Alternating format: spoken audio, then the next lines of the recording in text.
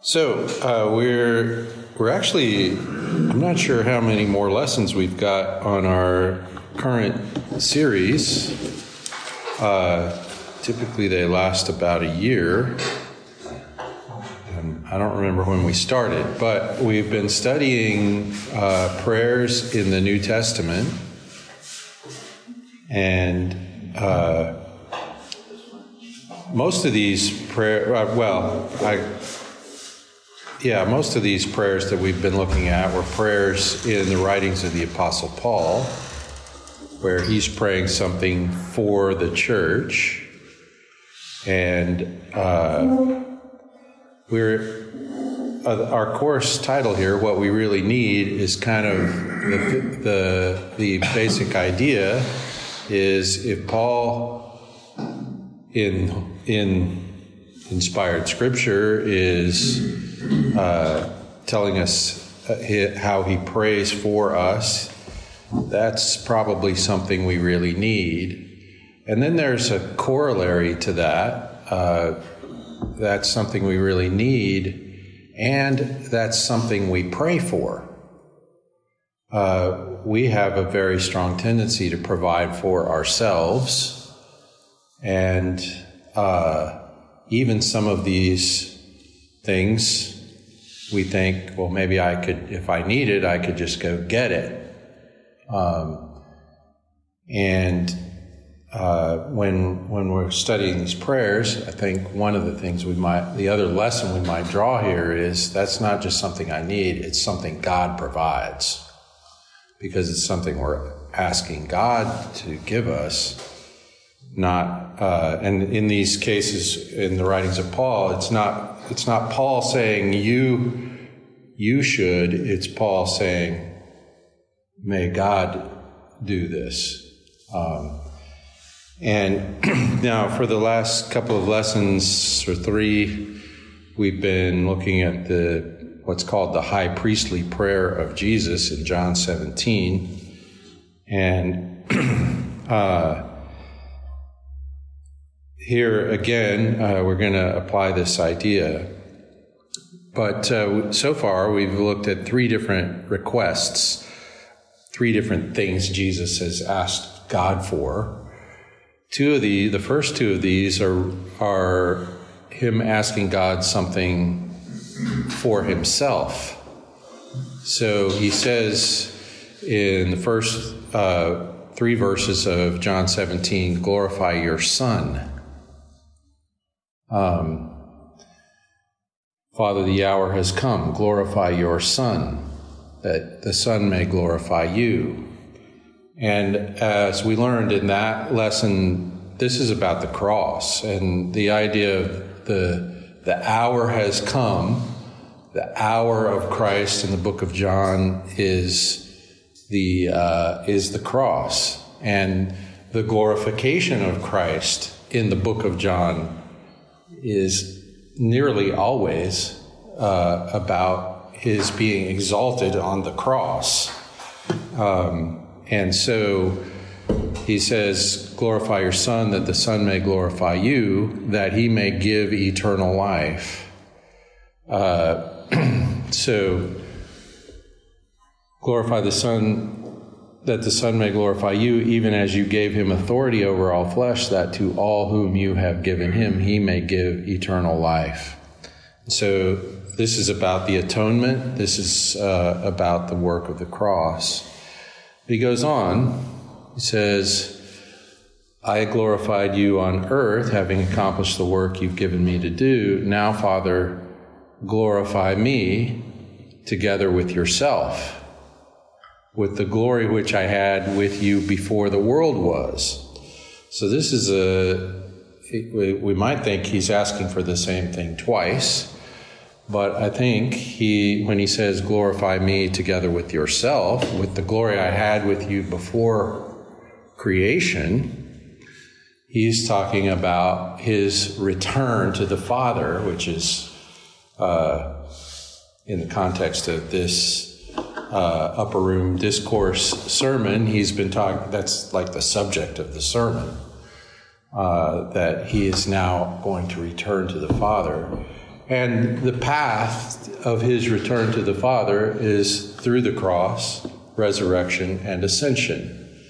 And so this is about his ascension and coronation, which implies the resurrection in the process.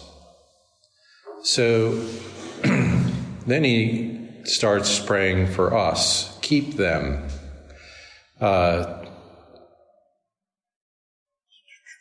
So verse 6, I've manifested your name to the men whom you gave me out of the world. They were yours and you gave them to me, and they have kept your word. Now they've come to know that everything you've given me is from you. For the words which you gave me I've given to them, and they received them and truly understood that I came from you. And they believed that you sent me. I ask on their behalf. I don't ask on behalf of the world, but of those whom you've given me, for they are yours. And all things are mine, and all things that are mine are yours, and yours are mine, and I have been glorified in them. I'm no longer in the world, and yet they themselves are in the world, and I come to you, Holy Father. Keep them in your name, the name which you've given me, that they may be one even as we are. While I was with them, I was keeping them in your name, which you've given me. And I guarded them, and not one of them perished, but the son of perdition, so that the scripture would be fulfilled. But now I come to you, and these things I speak in the world, so that they may have my joy made full in themselves. I've given them your word, and the world has hated them, because they are not of the world, even as I am not of the world. I don't ask you to take them out of the world, but to keep them from the evil. And you might remember we talked about the evil could mean the evil of the world, or it could mean the evil ruler of the world, as in Satan.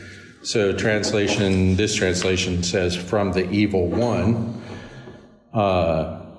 They are not of the world, even as I am not of the world. So the prayer request is that he would keep us, and keeping us is to watch over, to protect, to provide, to shepherd. And in particular, this is that they may be one, and that results in they may have my joy made full in themselves. This is also a theme in the book of John, that Jesus' work is a sharing of his joy. And so he asks the Father to keep them. He says, I've been keeping them, but I'm leaving. So now you keep them. I think we should read into this the implication of the coming of the Holy Spirit, which he's talked about in this sermon, where he says, don't worry, I'm leaving, because they're all objecting to him telling him that he's leaving. He says, don't worry, when I go, the Spirit will come. And so the instrument of our keeping is now the work of the Holy Spirit. All that's just to get us to where we are today, which is the fourth request, which is in verse 17. Sanctify them in the truth. Your word is truth. As you sent me into the world, I also have sent them into the world. For their sakes I sanctify myself, that they themselves also may be sanctified in truth.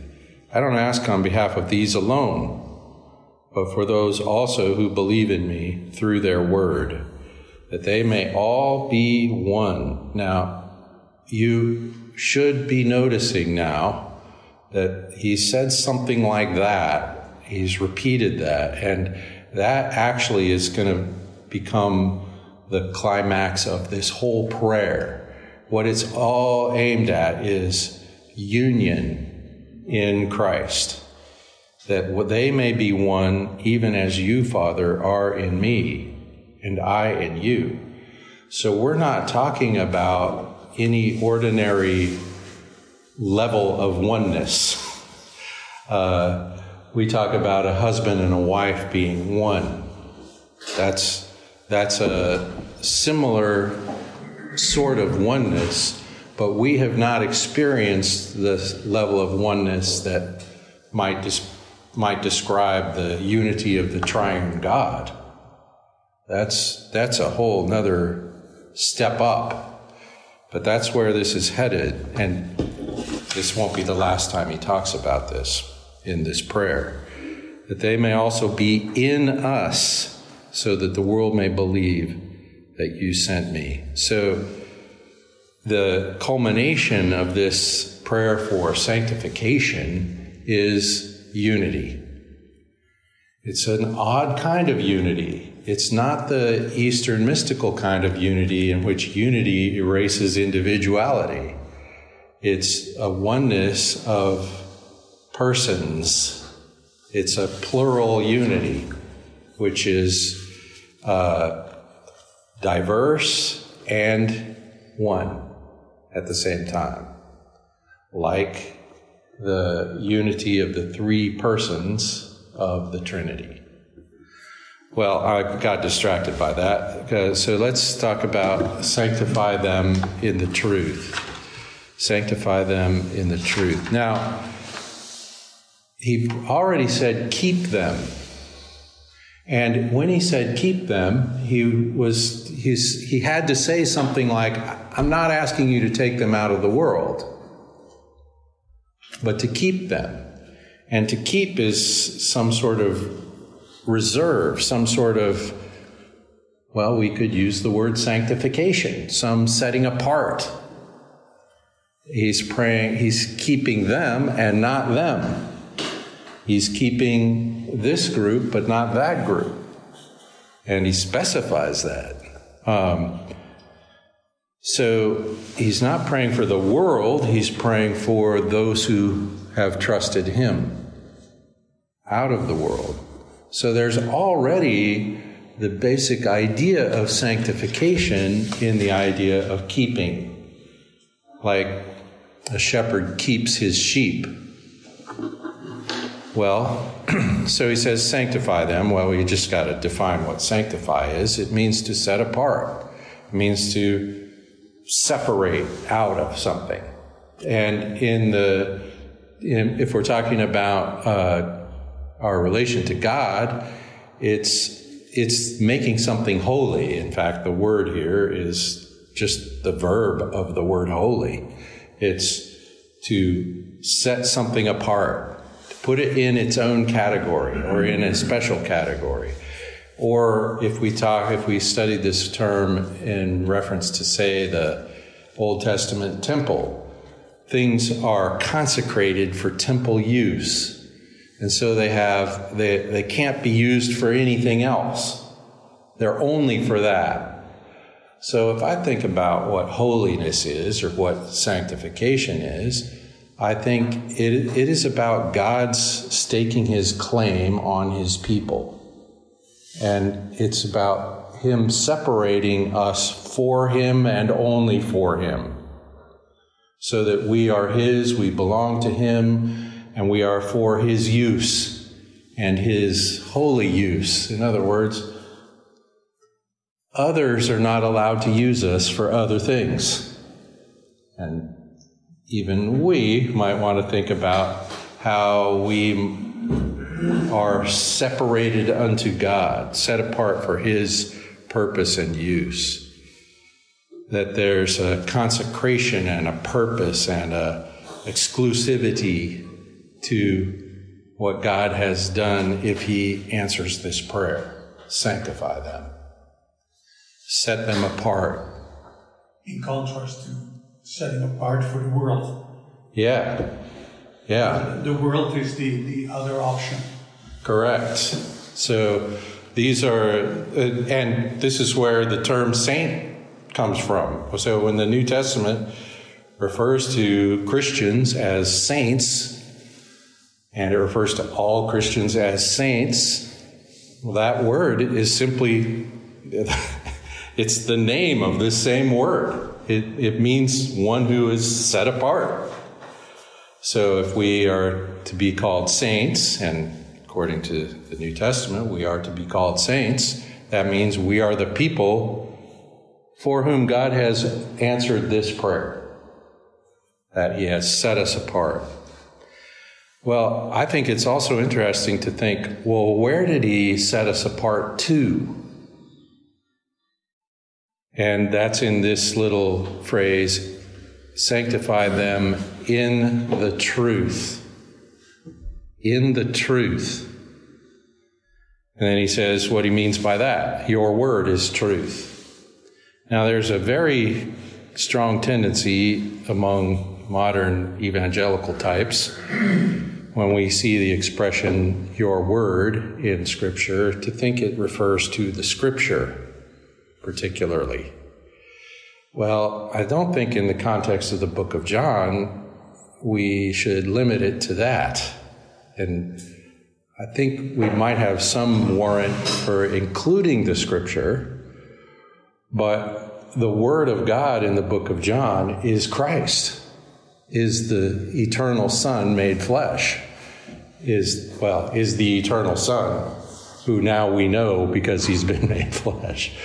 So in this instance, I've given you a big long list of references here. These are all references to the Word of God or the truth in the book of John. So if you go back to the very first 5 verses of the book of John, in the beginning was the Word, and the Word was God, and the Word was with God. Well, what's the Word of God here? Is it the written Scripture? No, it's the person of Jesus. Well, in fact, it's not even yet, at that moment in the writing, it's not even yet the person of Jesus. It's the eternal Son of God. And then the Word became flesh. That's in verse 14, which is on your list here, chapter 1. The Word became flesh and dwelt among us, and we beheld his glory, the glory of the only begotten Son of God.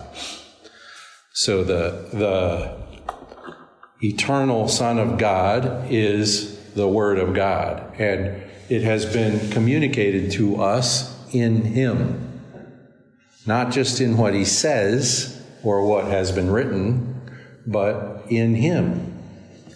And so he is the personification of the Word. So now, you could go on through this it's a long list, and we can't take time to read all this. In chapter 8, he says, if you abide in my word, you're my disciples indeed. You'll know the truth, and the truth will... So we got word and truth together. Well, how would you abide in his word? And, there's a curious thing here in that expression, his word. Because the way we've translated this isn't the only way you could have translated it. His word is literally in the Greek text of the New Testament, his word is literally word of him. Now, his word is a perfectly legitimate translation of that, but we could have translated it word of him. And if we did in English, we would understand something slightly different. It's the word of him.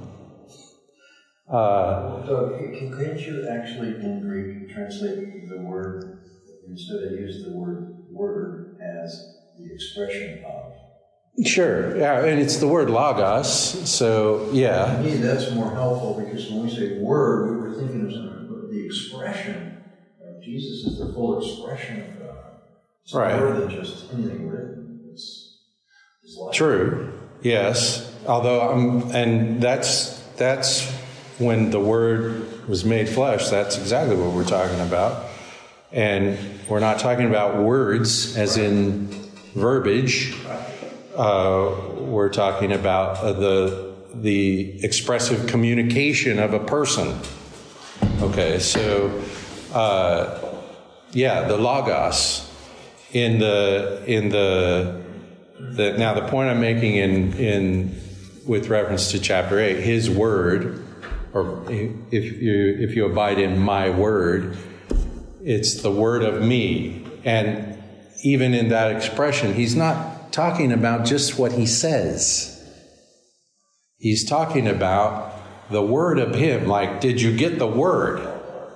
And again, it's a logos. It's a full communication of a person. So the other thing we're getting at here is, again, in the book of John, you can't get away from the usage of the word logos as a personal reference to Christ and not just the written scripture. So now in chapter 2, which is what I have on your list, this is really kind of a supplementary point here. I'm just trying to get all of us to notice when the scripture uses the word logos, the New Testament uses the word logos, and it's translated into the English language using the word, we have a sort of immediate connection to the Bible in that expression. But that's too simple. Can I add something? Yeah. It is not just when the word is used in the Bible, but particularly in the Gospel of John. John is written to the Greeks. Right. And in the Greek culture, they were looking for the Logos, which the New Agers nowadays call the universe or the universal life principle. And John is, I think, trying to communicate, okay, guys, you have been looking for this universal principle, for this controlling thing in the cosmos. The one that everything is made through.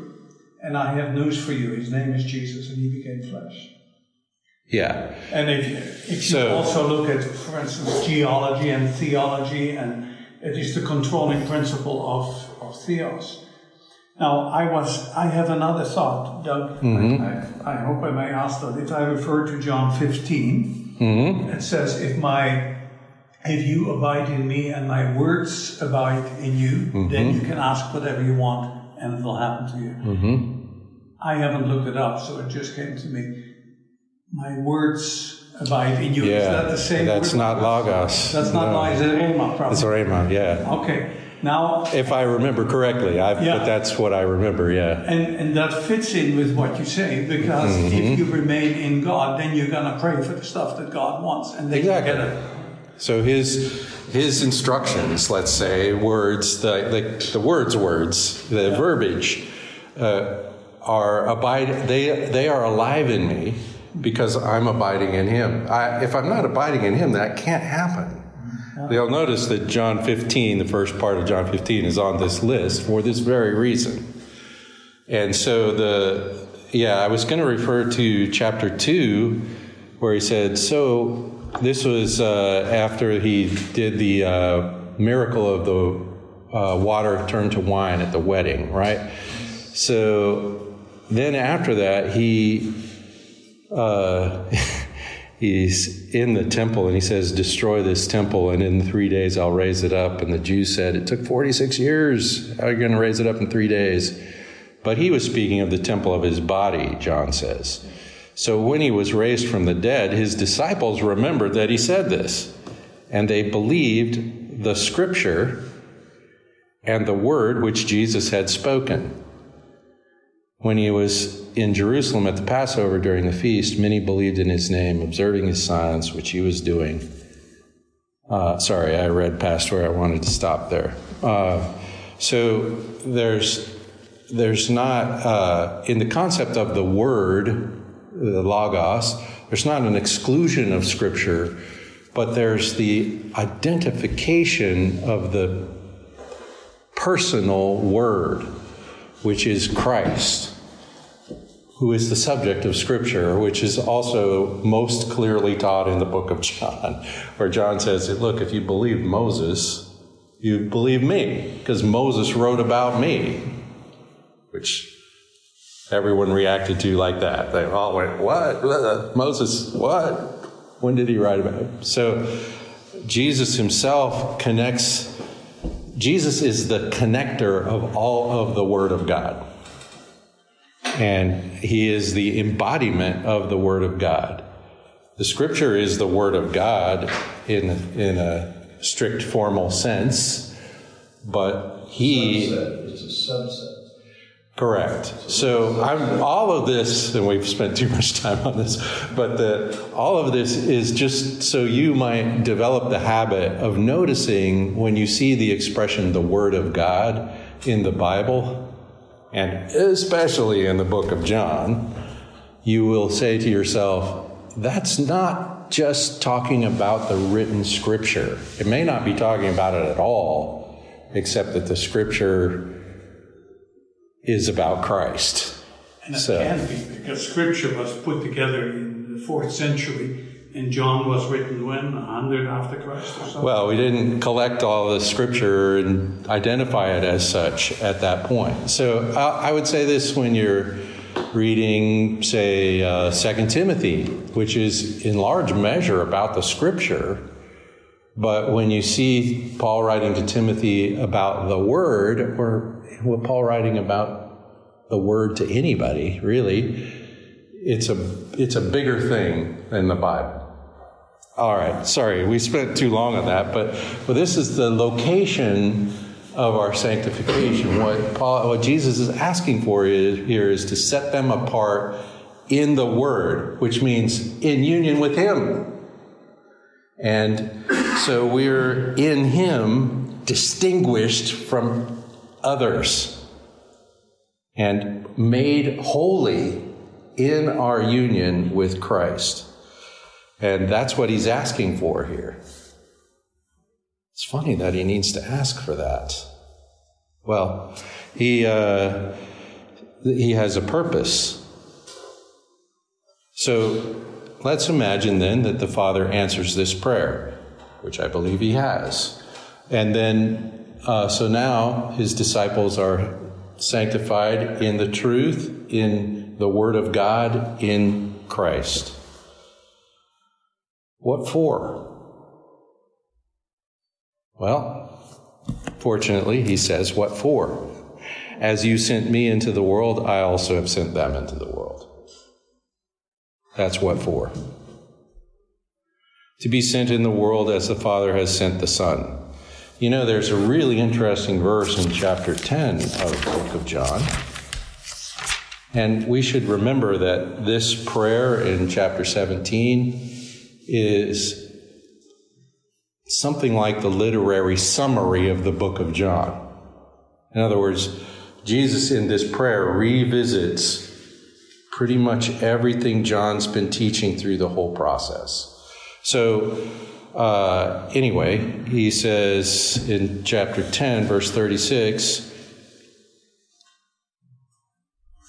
I'm starting in the middle of a sentence, so it bugs me every time. But here's what it says. Do you say of Him whom the Father sanctified and sent into the world, you are blaspheming, because I said, I am the Son of God. If I don't do the works of my Father, don't believe me.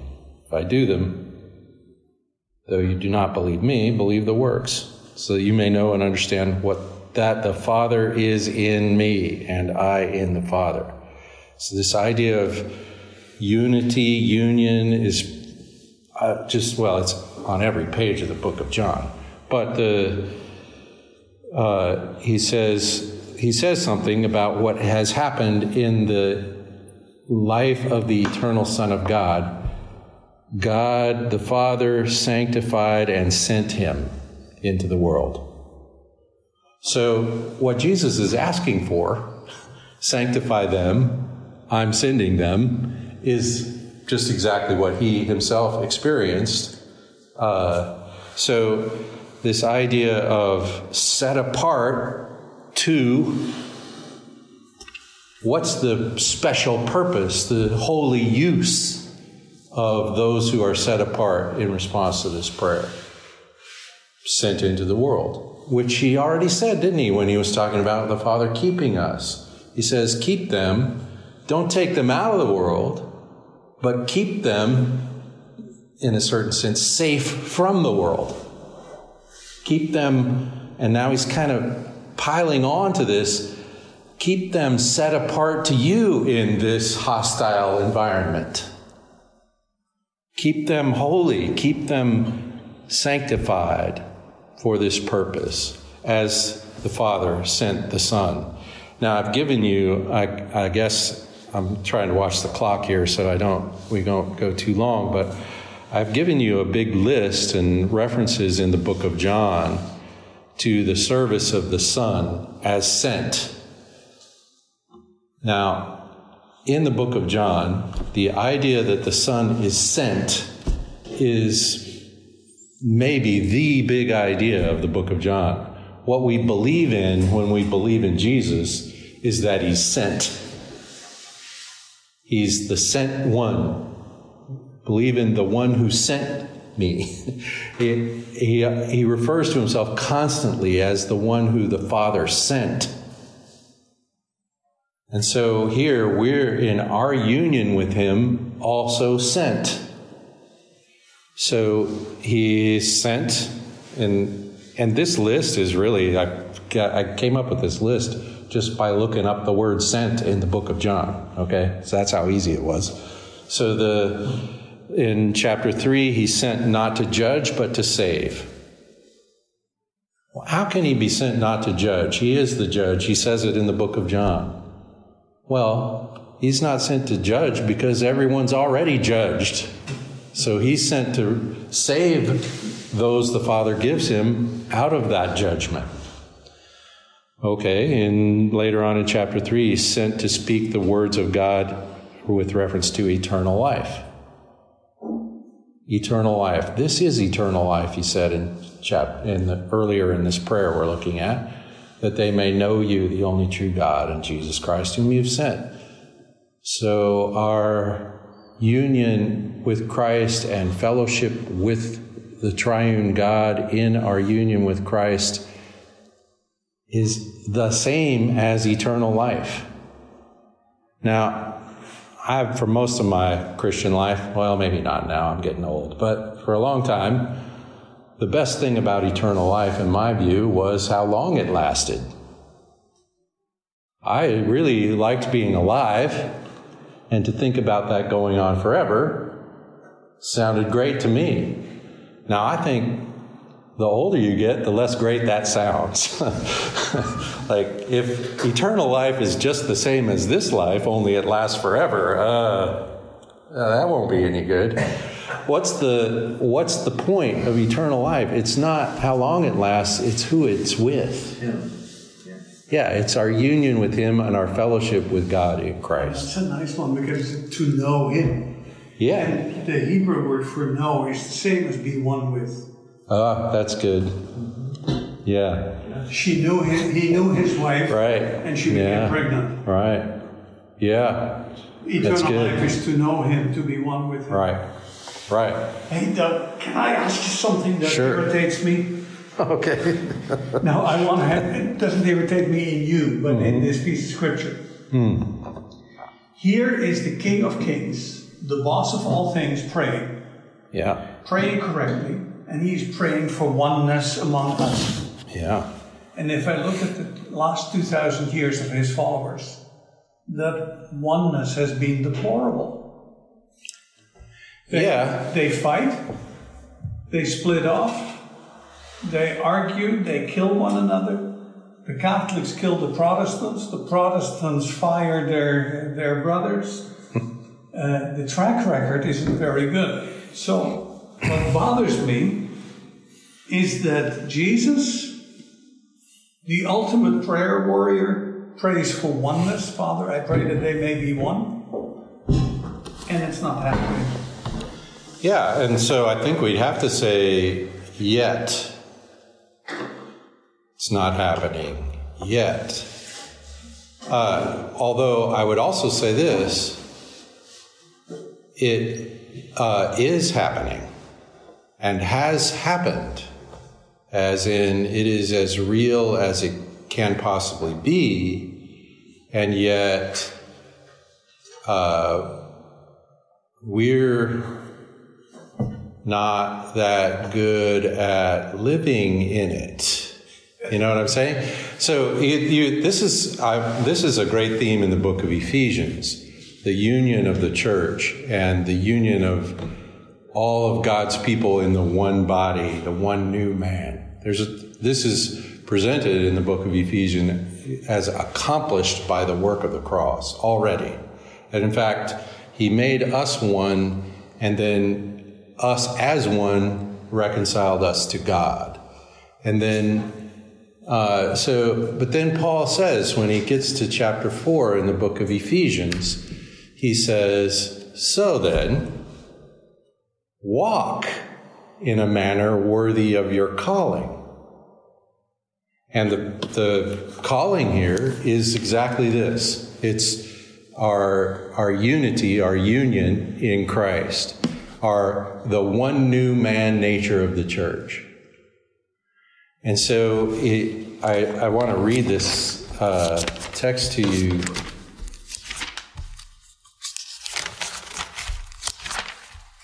It's interesting that this is his prayer for us. It says, we get in the way of what he wants.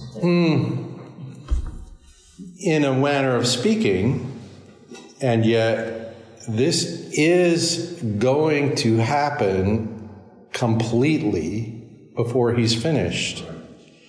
So he says, therefore, I, the prisoner of the Lord, this is Paul in Ephesians 4, implore you to walk in a manner worthy of the calling with which you've been called.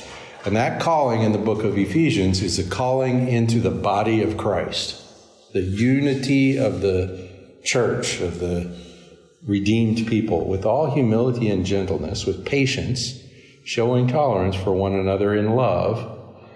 Now, you read this list, Ernst, and it's like the same. I have the same reaction. Okay, where is it? I reread this thing, that they all may be one, even as you, Father, are in me and I in you, that they also may be in us. Maybe we are insufficiently in him.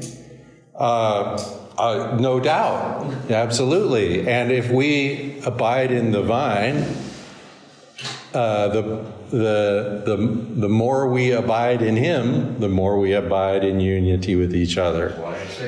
So we haven't gotten to the point yet in Ephesians 4. He says this, being diligent. So he says, with all humility, this is how we walk in a manner worthy of the calling. Humility and gentleness, patience, showing tolerance for one another in love, being diligent to preserve, not create, preserve the unity of the Spirit in the bond of peace. And the bond of peace is that thing purchased by Christ, that he described in chapter 2 when he said, he himself is our peace. But how do you do that? There's still people I hate. We diligently, you do this with humility. There's still Christians I hate. Of course I don't like them. They just irritate me. I understand.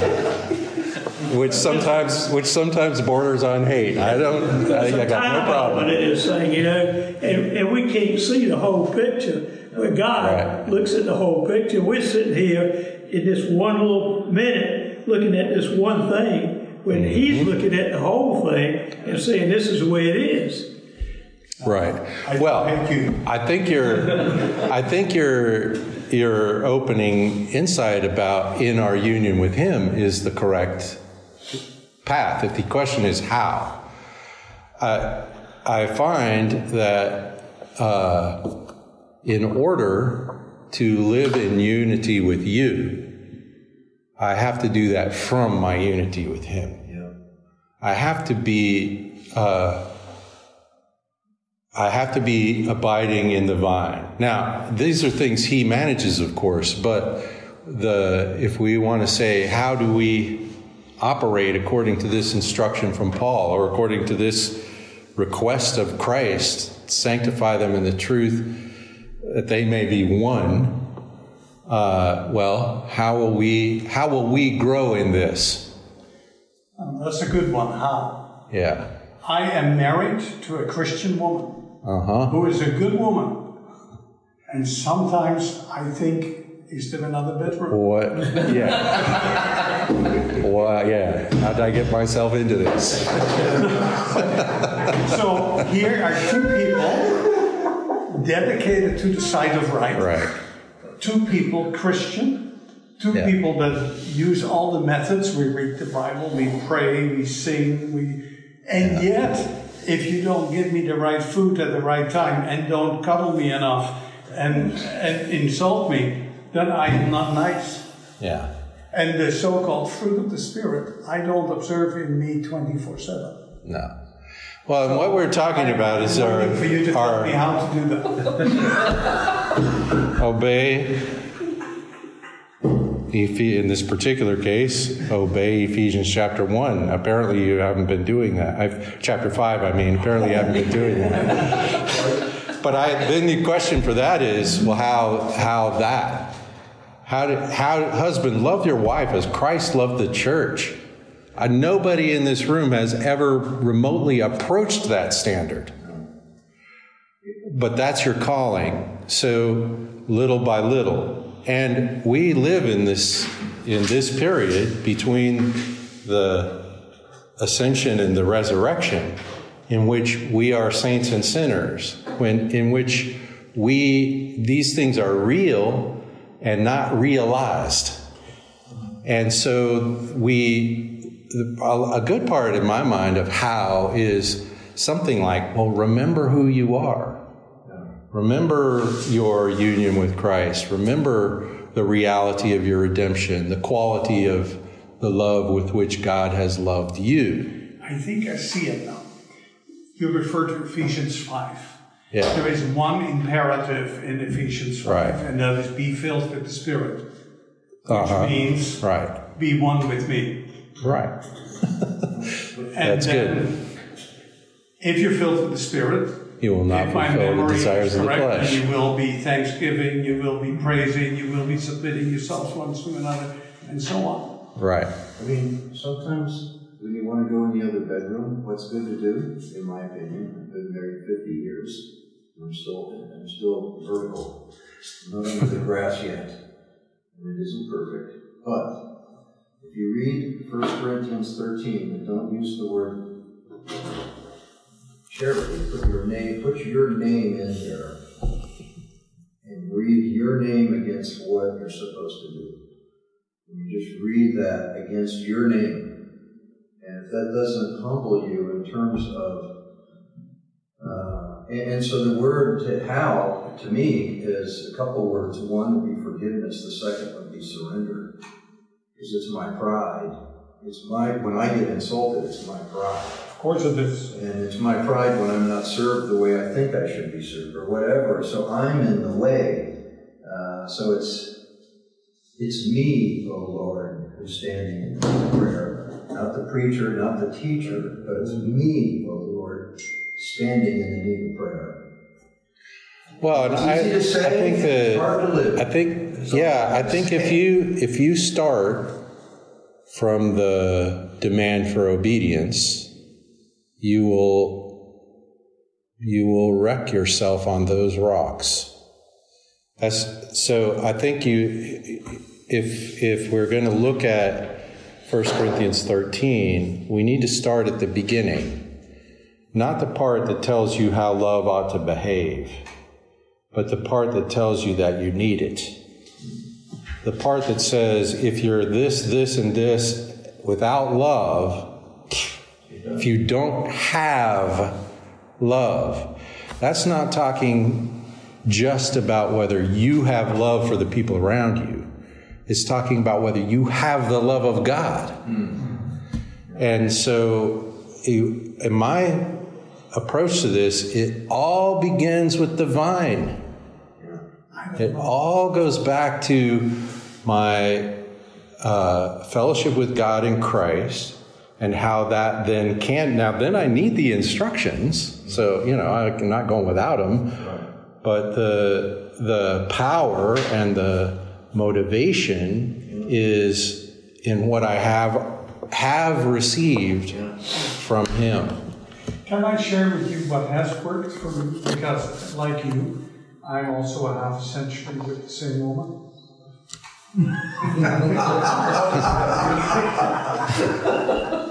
I still call her my first wife because you never know. But I know it sounds funny, but I will tell you what works for me.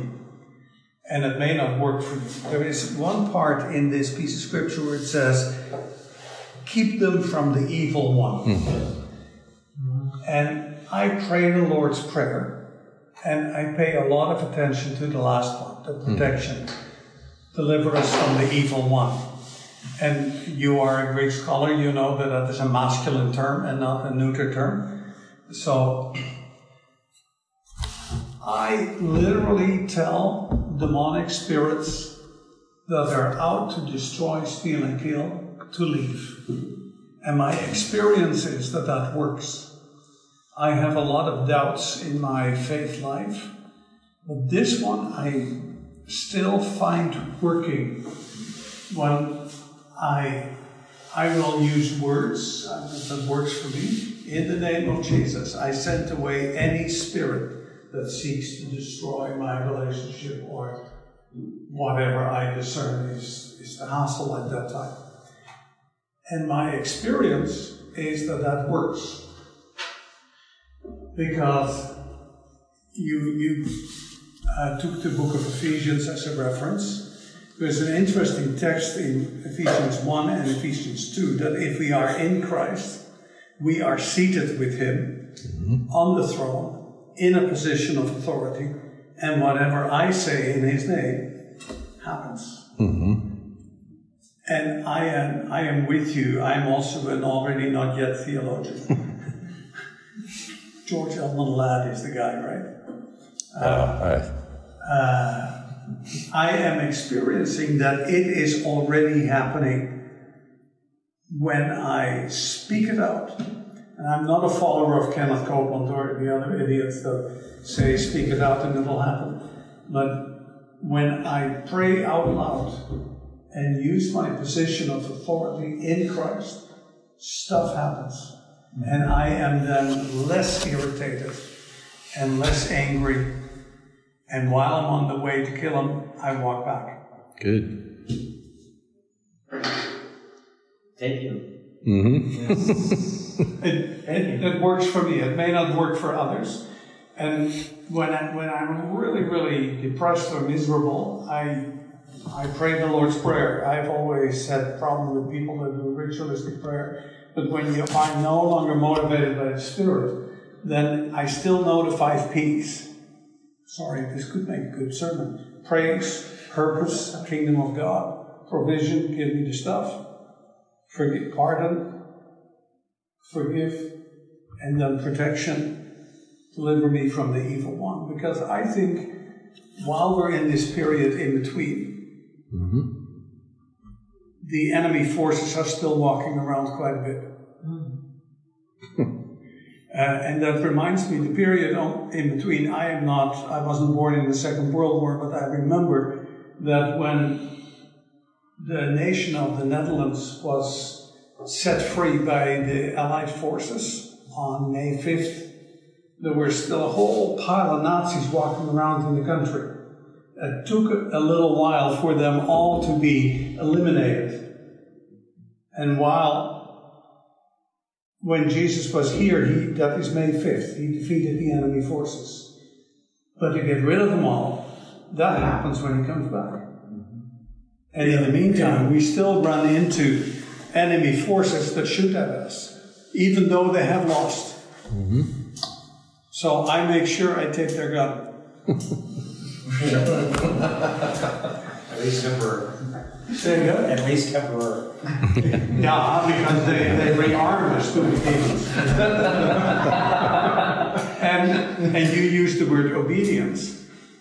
Anytime I disobey, they rearm. Yeah. Sorry, that's my little input. Thank you. Well, it's time to wrap this up. So Jesus prays that the Father would sanctify them in the truth. for the purpose to be sent into the world as the Father sent the Son. And then we have this list of the service of the Son sent by the Father from the book of John. And so our union with Christ invests these kinds of purposes, or these purposes specifically, in our sanctification. What is the Father setting us apart to use us for?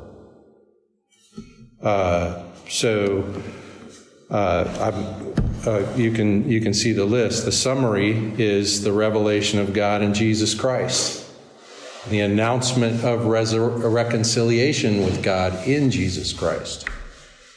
Now he says that leads us to this question: what makes it possible for the disciples to be sanctified? Well, he says, for their sakes, I sanctify myself. Now, this is a change. In chapter 10, Christ was sanctified and sent by the Father. Here he sanctifies himself. He sets himself apart. And this is a present tense verb, I sanctify myself, like he's declaring himself, that they themselves also may be sanctified in truth. So apparently our sanctification, our being set apart for God, depends on his. And so I think we have here again the idea of the cross, that Jesus is setting himself apart. This is we're now within hours of his arrest. And so he is saying, I set myself apart for this, to make our sanctification possible. So Jesus acts as priest and sacrifice for us. Now, the last thing to observe here is who's he praying for? So he says, I don't ask on behalf of these alone, these men sitting here in this room with him while he's praying this, but also for those who believe in me through their word. That's you. That's us.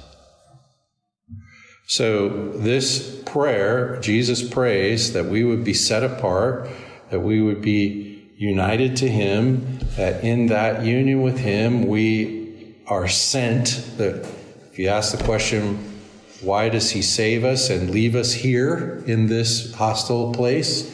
Right in this prayer, he said, don't take them out of the world, keep them safe in the world. And for the purpose, all these purposes, the revelation of God in the person of Jesus. So we now participate in that mission, that sentness that he came to provide. So even to this day, we are called to be set apart, to be the body, the one new man in Christ. For what purpose? For the revelation of God in the person of Jesus Christ. For the announcement of the good news of our reconciliation to God in the person of Jesus Christ.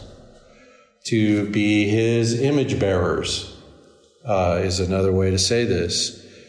To be the body of Christ. Well, what's a body? A body is the presence of the person. So if we ask, how is the person of Christ to be present in the world today? The answer is us. Not me and you and you and you, us. Well, me and you and you and you, if we're the only one there. But in general, us. A person is not represented by a single part of his body, but by the union of his body. So it's kind of important that we follow the instruction that we read in Ephesians 4. diligent to preserve how'd that go? Unity of the Spirit in the bond of peace. And the question of how is the question of how. It's a big question. It's walk in the Spirit and you will not fulfill the desires of the flesh. It's abide in me. If you abide in me and my words abide in you, ask what you will. Because you're going to be asking for the right things. What you will is what he wills in that case. So another place you can see a different sort of angle on this exact same thing, I think, is Romans 12. Present your bodies a living sacrifice, holy, set apart, pleasing to God. That sacrifice is pleasing to God when you say, I'm yours. And don't be conformed to this world, but be transformed by the renewing of your mind. It's the same concept. Transformed by the renewing of your mind is the process of abiding in the vine. These are all different ways of talking about pretty much the same thing. As we walk in the fellowship with God that Christ purchased, we begin to grow in our reflection of that love in our other relationships. Okay. I think we got to stop. We're almost up to an hour here, so we got to stop. Very deep, very deep. Okay.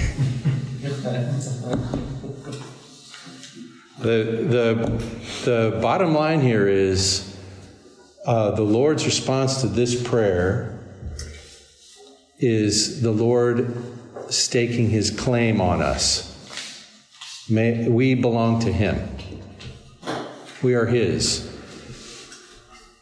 We are his. And that entails a lot of different things, but that's the bottom line. Sanctify them in the truth. I belong to Christ. I belong to God. Right here in this text, Jesus says, they're yours. You gave them to me. What belongs to me is yours, and what is yours is mine. All of this is about the development of this fellowship in which we are called. Good stuff. Let me pray. Father, thanks for this chance to be together, to experience a little bit of this fellowship that you have called us to. Lord, help us, we pray. We pray that you would hold us safe, keep us from the evil one, that you would sanctify us. Lord, help us to be aware, to live in the consciousness of this fellowship, this presence that we have with you, to stand before the throne of grace.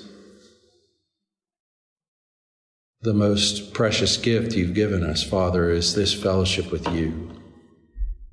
Lord, I pray that we would experience that transforming power of that relationship, that we would be filled with the Spirit and begin to exhibit your love.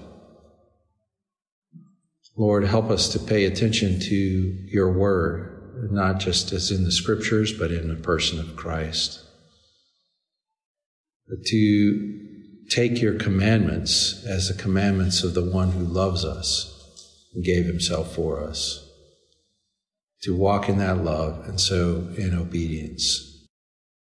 Lord, we thank you for these realities, and we ask that they would be more and more realized in our life together and in the body of Christ and before the world around us. We pray in Jesus' name, amen.